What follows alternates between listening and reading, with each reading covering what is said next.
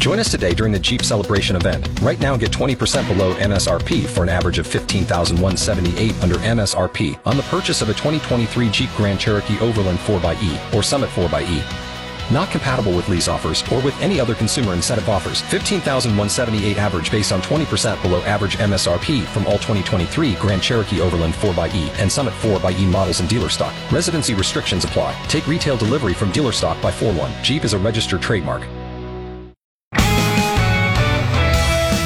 Good morning, I'm Jeff Moats. 20 degrees, wind chill at 10 above. At KFOR, it is 7:03, a hearing Thursday before the Nebraska Legislature's Judiciary Committee centered around a bill that would allow medical marijuana to people suffering from debilitating conditions with some strict rules in place.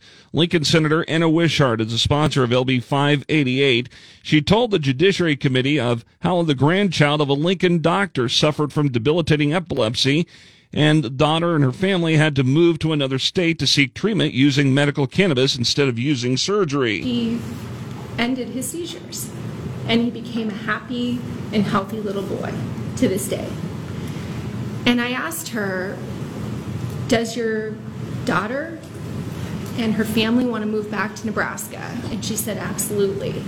But here we would be treated like criminals. Lancaster County Attorney Pat Condon was among those that testified in opposition to the bill. He was referring back to testimony from several people who pointed out that no one has ever overdosed on marijuana, but he's seen people that were so high and paranoid they either killed themselves or they were under the influence and killed a motorist. LB 588 would be a safe and deeply regulated bill, according to Wishart, including qualifying medical conditions that would allow for inhalers but no smoking or vaping of cannabis.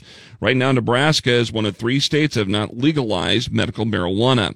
A North Dakota man is set for a hearing next month in Lancaster County Court to determine criminal probable cause after a December pursuit crossing 6 counties in Nebraska.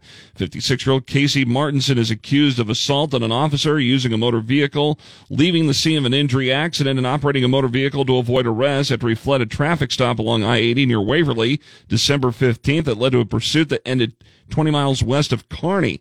A preliminary hearing is set for March 21st. KFOR news time is 7:05. After flipping his car into a ditch around 3 o'clock Thursday morning, a 27-year-old Emerald man was able to walk back to his home. Lancaster County Chief Deputy Sheriff Ben Houchin says the crash happened in the 9400 block of West O Street, but the driver was tracked down by deputies later at his home near Northwest 84th and West O. He was cited for careless driving, leaving the scene of a property damage accident, and no seatbelt. A culvert suffered $1,500 in damage, and a mailbox was hit by the car, too. By the time deputies arrived at the scene, the driver had left and went back home. Educator and activist Kay Siebler has launched a campaign to run for the Lincoln City Council and representing District 4, which is the northwest part of the city. Siebler says in a news release that she's running because Lincoln needs a strong and experienced voice that will work and advocate for the people. Lincoln's first forecast today, plenty of sunshine and a high of 42. Tonight, clear, low of 24, and then sunny and 52 tomorrow. And then sunny and 50 on Sunday, 57 on Monday for a high. 20 degrees, wind chill at 10 above at KFOR.